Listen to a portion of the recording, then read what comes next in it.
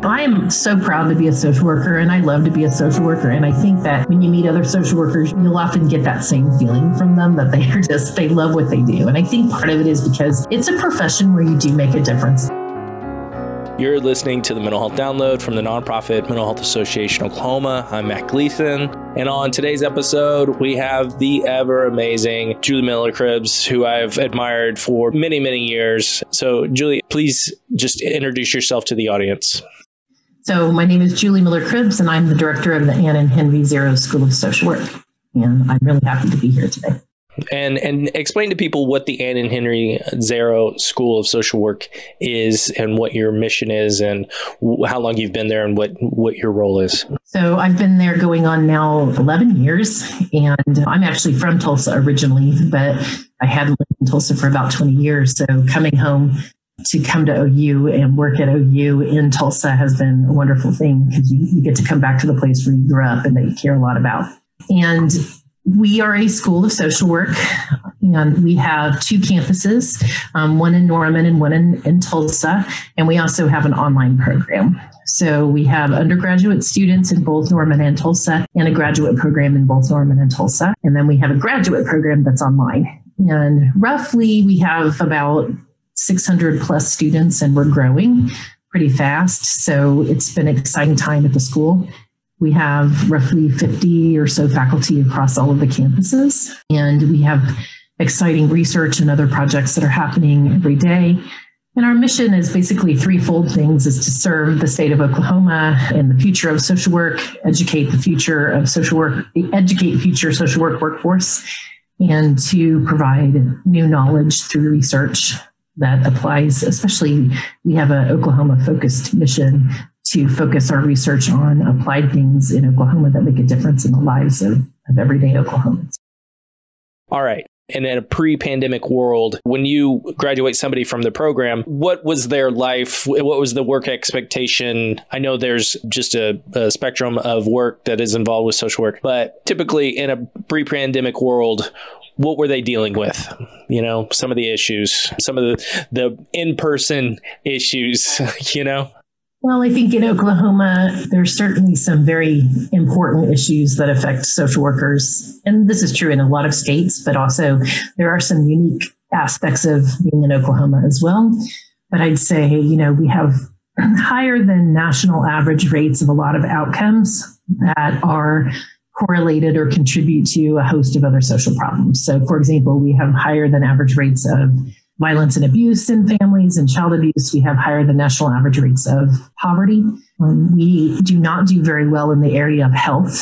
And I mean health overall, you know, our physical and our mental health. I don't like to think of those as separate things. We have shortages especially in the area of mental health care providers. And so those are significant problems. We also incarcerate more women than, you know, most anywhere else in the world, and quite frankly, incarcerate more men than anyone else than other states. And we have a problem with disproportionate minority confinement. In other words, we incarcerate disproportionately more people of color in the state of Oklahoma. When you think about what people might know about, some people might know about studies related to ACEs, which are adverse childhood experiences. And one of those, there's several of them, but one of those is having a relative who's incarcerated. And we know if we live in a state where disproportionately more of our adult population are in prison, particularly mothers, that we are going to be contributing to the ACE score of many, many children. And so not surprisingly, the average ACE scores of children in Oklahoma are higher than in other states. And so we have a lot of challenges in the state.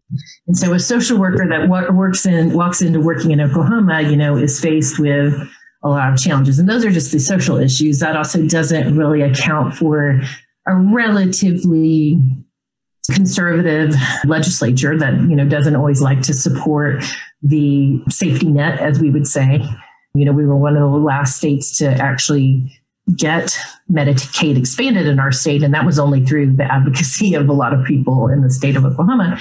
And so that makes a difficult context to get policies that might be considered more progressive, or at least in my mind, better suited for helping people that we are worried about helping passed, and we live in a state also with budget realities and fiscal realities where there isn't a lot to go around, or the way that it's distributed, it hasn't been distributed to those who need it the most in our state. So, we don't live in a state that has that as a priority. So we're always sort of fighting battles on two fronts. You're battling this sort of real live everyday issue of social problems, and then in this political and budget context that doesn't always prioritize those things.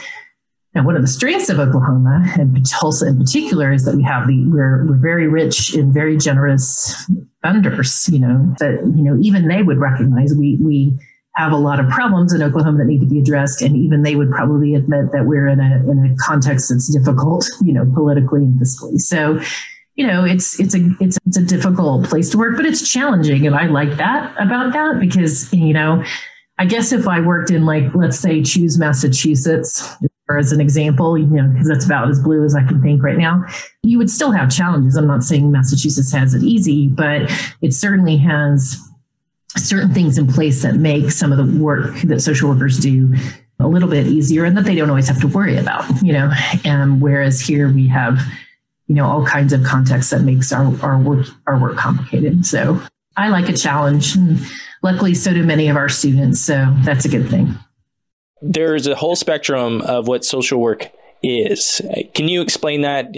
Yeah, sure. And that's a good question, because I think there's a lot of people who don't always think about the complexity that is social work, and they don't always fully understand it. I think the most common stereotype is that a social worker is a child welfare worker who takes away children, these child stealers, so to speak, which has been a stereotype that social work has fought for many years, because really social workers do way more than, we do child welfare, but we do a lot of other stuff too.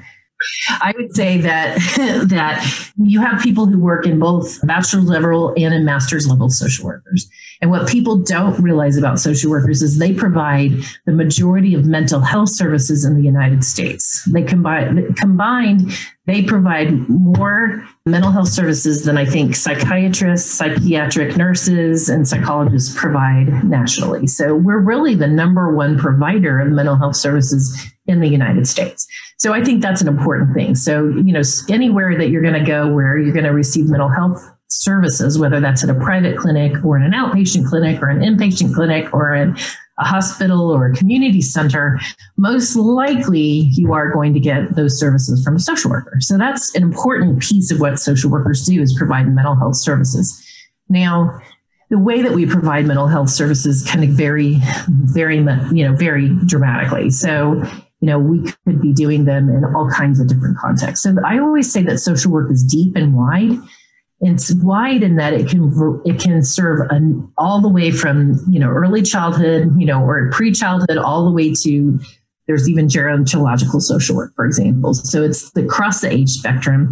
It's also across all the kinds of problems. So you're going to see social workers working in all these fields of practice, such as in schools, in hospitals, in mental health facilities, but then also what people don't often think about is that social workers are also involved in what we would call more macro-related social work schools. So they also do policy advocacy work, such as the work of the Oklahoma Policy Institute, where they're actually in advocating and making speech to, lobbying and doing all of that kind of work. So, it's deep and wide. There's a lot of fields. You can work with a lot of different populations, and then you can do work at the very smallest level, like one-on-one with individuals and with families and with groups, and then with organizations and the neighborhoods, and then with policies. So it's that's how I think of it, as being deep and wide, and is the best way to describe what social workers can do. And the nice thing is you can move from one to the other, right? You can kind of do a little bit of both. Or if your, institution has done, a little bit of both. And in fact, if you meet different kinds of people who run big social service agencies in and around Tulsa and Oklahoma, you'll find that they had worked in the background where they were both, worked one-on-one with individuals, but then now find themselves in these more macro-related roles as they moved up in their positions. And that is not at all unusual for social workers. Yeah. From my understanding of talking to social workers, Dr. Jedediah Bragg being one of them, he was saying that 80% of, social work students, early in that path, they come in thinking they're going to be a therapist, right? But as they progress along and once they graduate, then they find those other paths that are very fulfilling. Explain to me why everybody comes in thinking they're going to be a therapist and then they find other paths. Well, I think most people probably, even I would put myself in that camp. When I entered into social work, I wanted to help people. Like, you have this very sort of, I call it Miss America kind of response, like, I want to help people. I want to, but it's rooted in a reality that, you want to help people. You're not exactly sure how to do that. Right. And so it's sort of what you're good at. And I think that, or you want to do. I think that's sort of what happens. And so then as you become trained and learn how to do that, then the field sort of opens up to you. And the social work, like every other field, needs leadership, and needs supervision and needs experience. And so as you move up in that social work world, what happens is you end up, being asked to lead sometimes, and sometimes people don't. There's people who have long careers just doing private practice and one-on-one stuff, and they're very good at it, and that's where they like to stay, and that's fine. But then there's a lot of other people who get tasked to become a supervisor of 3 or 4 people, and then they're the head of a particular unit, and then they're, the head of an agency. And then before you know it, they're gaining all these different skills, because as you can imagine, many of the people skills in which social workers are trained are transferable from the micro to the macro level, but you still have to gain kind of new experiences. Like, I never in a million years imagined I would be working with budgets, for example. I do that I probably do more budget thing than anything else right now. And but I also do a lot of hiring and strategic planning and all these kinds of skills that I sort of learned along the way. But I use different skills when I first started than what I do now, right? And my job is very different now from when I first started working one-on-one with people. But so that happens. And there's a great leadership void in general in social work. There was a big boom in social work in the 1960s after a lot of people went to school after the Vietnam War. And so a lot of those folks are retiring. And so there's a lot of faculty positions open in social work. There's a lot of leadership positions open in nonprofits and in social work generally. So there's a lot of need for people to move up into positions and take the profession literally by the reins and keep it going forward. And so I think that's been another thing. And our research and our alumni suggests that after 2 or 3 years in their job, and that it's not very long when you think about it, they are asked to be in either supervisory or administrative positions. So we know that that's true just in our own state, that our MSW social workers move quickly into administrative positions. So they need to be prepared, right?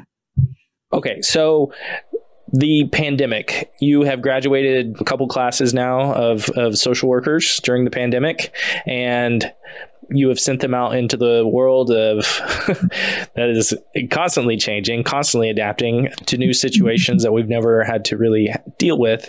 And you're sending them into a virtual world. And so tell us what you prepare them for, and maybe what you've heard from those graduates about what life has been like in the pandemic. It's been an interesting learning time. It's hard to run a largely on the ground program that meets live to a completely 100% virtual program and try to figure out how to make that all work in a very short period of time. So that's been interesting. Lucky for us, we already had the online program, and because we have 2 campus sites already, we were quite attuned to using Zoom and in the various different ways. So at least for us, we were relatively prepared compared to some other departments. And also we also have the online program. So we already had several of our courses fully online anyway. So we were kind of a little prepared for that.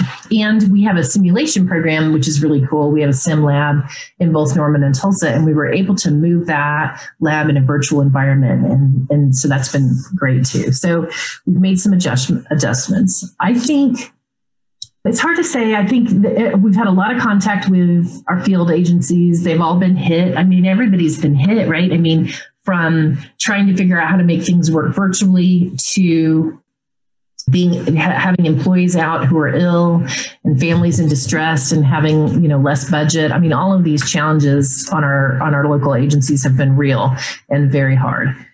I think as much as possible, I've seen social work agencies work really hard to adapt quickly, not only to meeting the needs of their clients, but also to meeting the needs of their employees, and moving to remote environments and supporting doing as many things as you can online has been a part of that. And I think that we're all learning a lot about how to do it and how to do it right.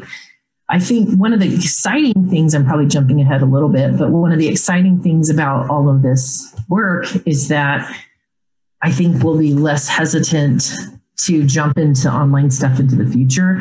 And there is a real need for us to think about how to better deliver telehealth and telemental health, especially to remote rural areas where people don't have access, or where transportation is an access issue, where you can just call up your therapist and have an appointment like you and I are having this conversation today, versus having to physically take off work and drive to that appointment, whatever. So I think that we're learning a lot more about how maybe we can use these technology, and the technology is improving and people's skills have been improving. So maybe in the long run, we will have better access to services. Is one of my hopes. Is that one of the things that we've learned through this is that we will learn about a better think outside of the box about the delivery of services that we always traditionally think have to be face-to-face. Now, that is not to underscore that face-to-face is not great. And there is wonderful intrinsic value with being face-to-face when you can. I think we should, as human beings, be next to each other and then when we can, because we all crave and need that. But when we don't have to, or when people can't to access them, we can be thinking a lot more broadly, I think, about how to deliver services to people that. And you know what? It's not always distance, although distance is one issue. For me, it's also about isolation and transportation and just busyness, So and what we've learned in our online program is that we try to encourage as much as possible those students who live in Oklahoma, like in Norman or Tulsa, to come to our program, because rather than be in our face-to-face program. However, we still have a few people who enroll in the online program, even though it's more expensive and a little more difficult to get into. They still opt for that option just because their lives are so hectic. Like, say they work 5 or they have 3 kids and whatever. And so their schedule is just not such that even though they physically live in our city, that they can attend school, in a face-to-face option. It's just too much sacrifice for them. And so I think we've learned a lot about that, like how we can better use these resources to reach people who just, whether we're talking about education or we're talking about therapy or we're talking about health or whatever we're talking about, that we can think more. I think we can think better about how we can deliver those services. So what have you heard from graduates or just, alumni who've been like, here's what it's been like during the pandemic, maybe some of the good and the bad, what have you heard?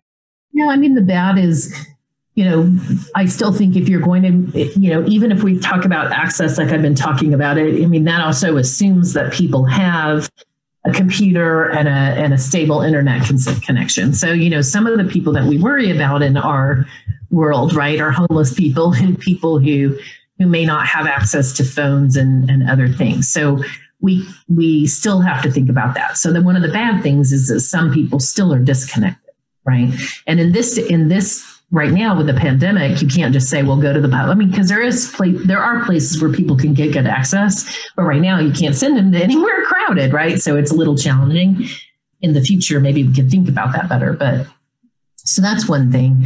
And then unstable internet connections. I think that it's just telling us a lot about our internet capacities and network capacities. We theoretically at my house have the best internet service that we can get through the company, and still mine will go unstable once in a while, right?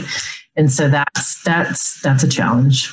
I think we have to be extra careful, about privacy and confidentiality and how you handle these things, because like it or not, if you and I were having a private therapy session, my husband might be in the kitchen making a sandwich and he can hear us.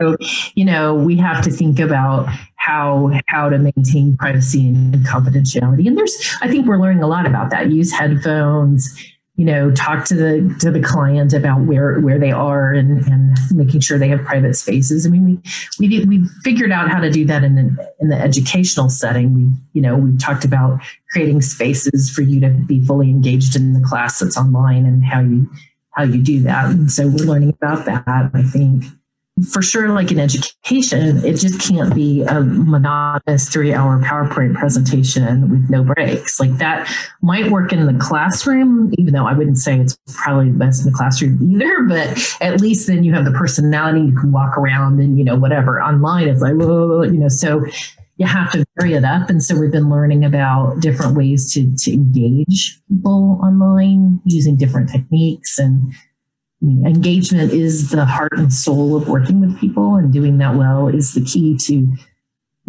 any good interpersonal relationship that's going to lead to change. So, how we engage with people in this kind of space is important. All right. So you've already touched on sort of once the pandemic is over, that there will be greater access. We'll be able to still have virtual meetings. We'll be reaching out into the corners of the state that we couldn't reach.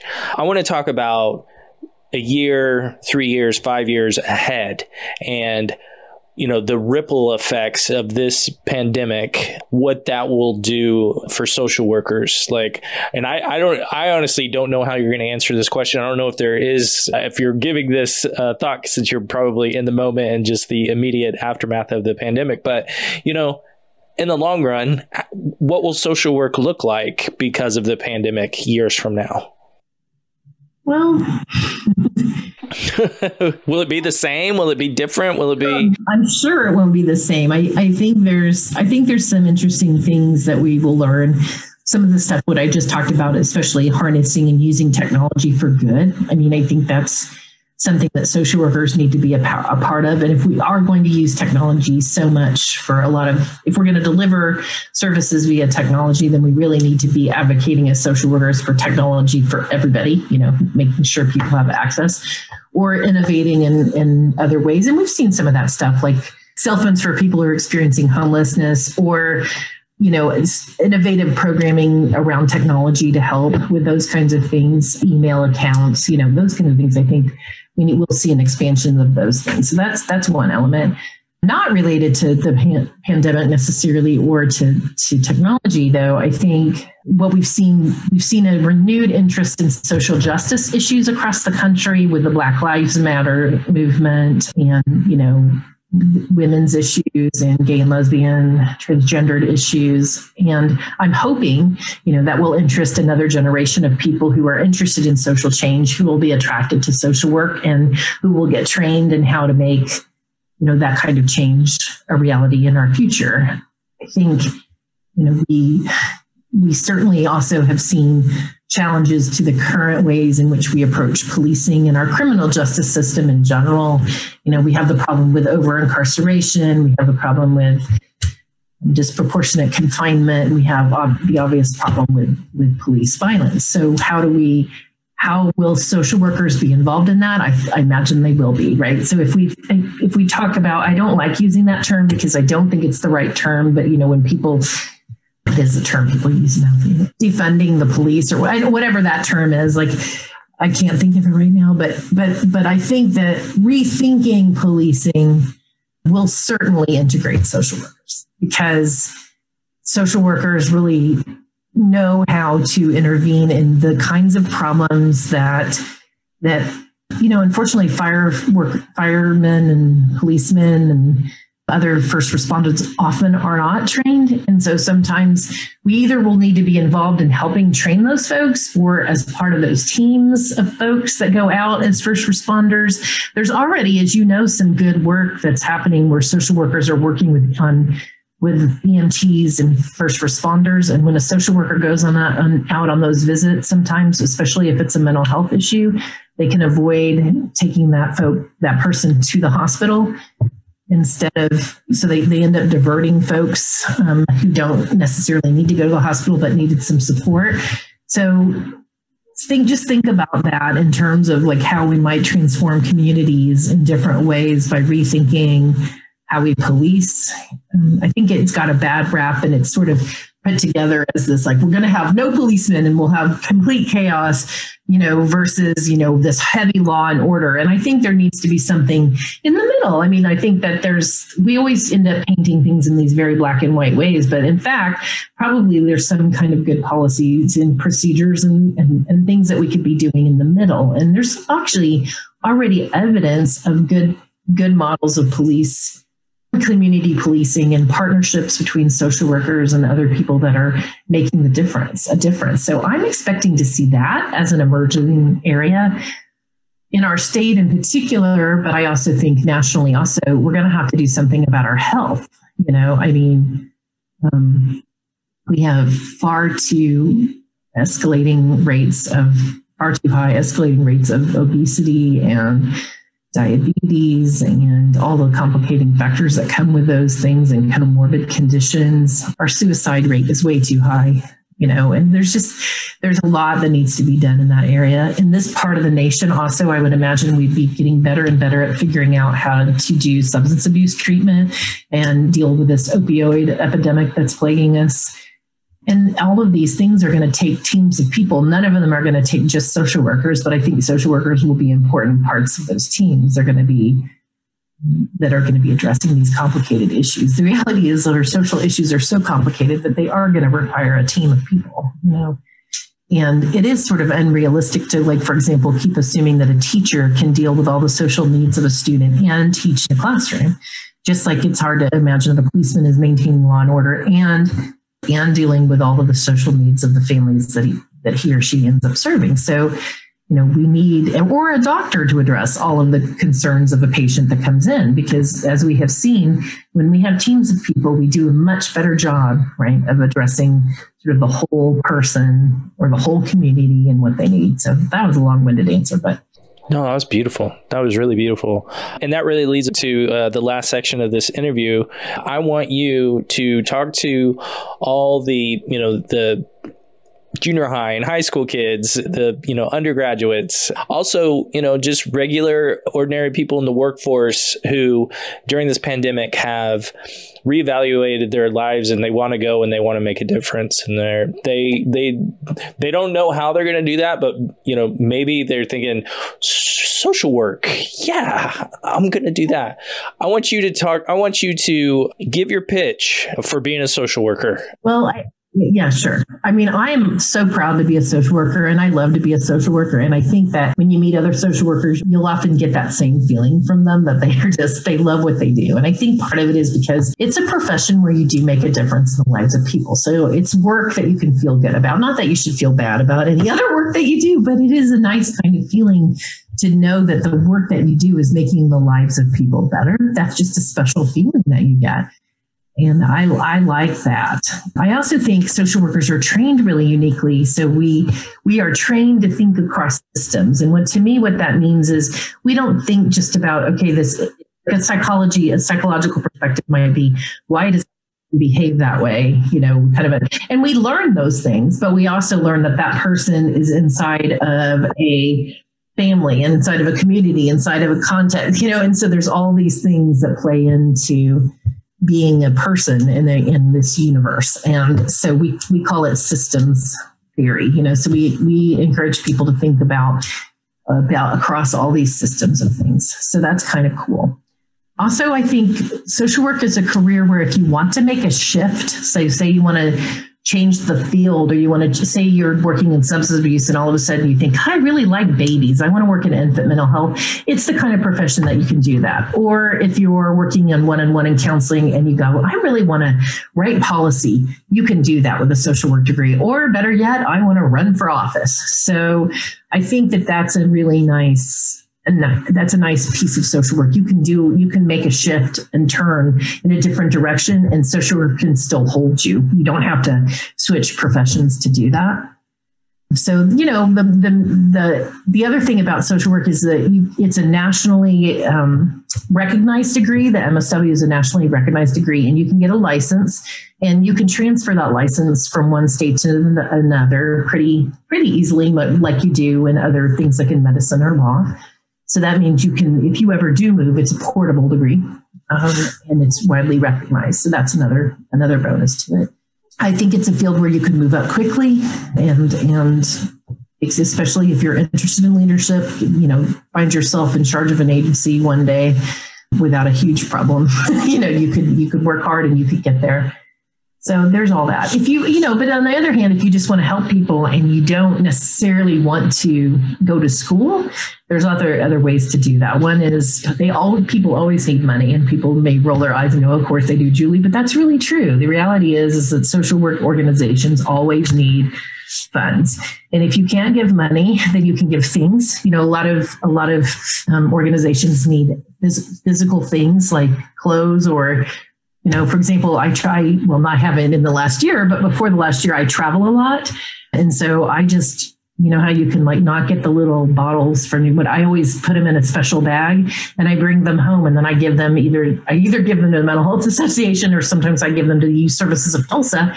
And I probably give them hundreds of shampoo bottles every day that I know go into toiletry kits to help homeless folks. So there are little things that you can do too every day to help people in our own community. So money or things. And if you don't have things, there's always time. So there's plenty of organizations that you can volunteer for in small or big ways. So you don't have to be a social worker to help people. But if you want to go big, you certainly can. But if you want to go small, there's lots of other ways and all of our organizations are so great and need so much help and have really good sites where they tell you about all the volunteer opportunities where you can make a difference. And if you're not sure, that's also a very good way to start to see if social work would be your thing, is to start as a volunteer to see if that's something that you would want to pursue a career in.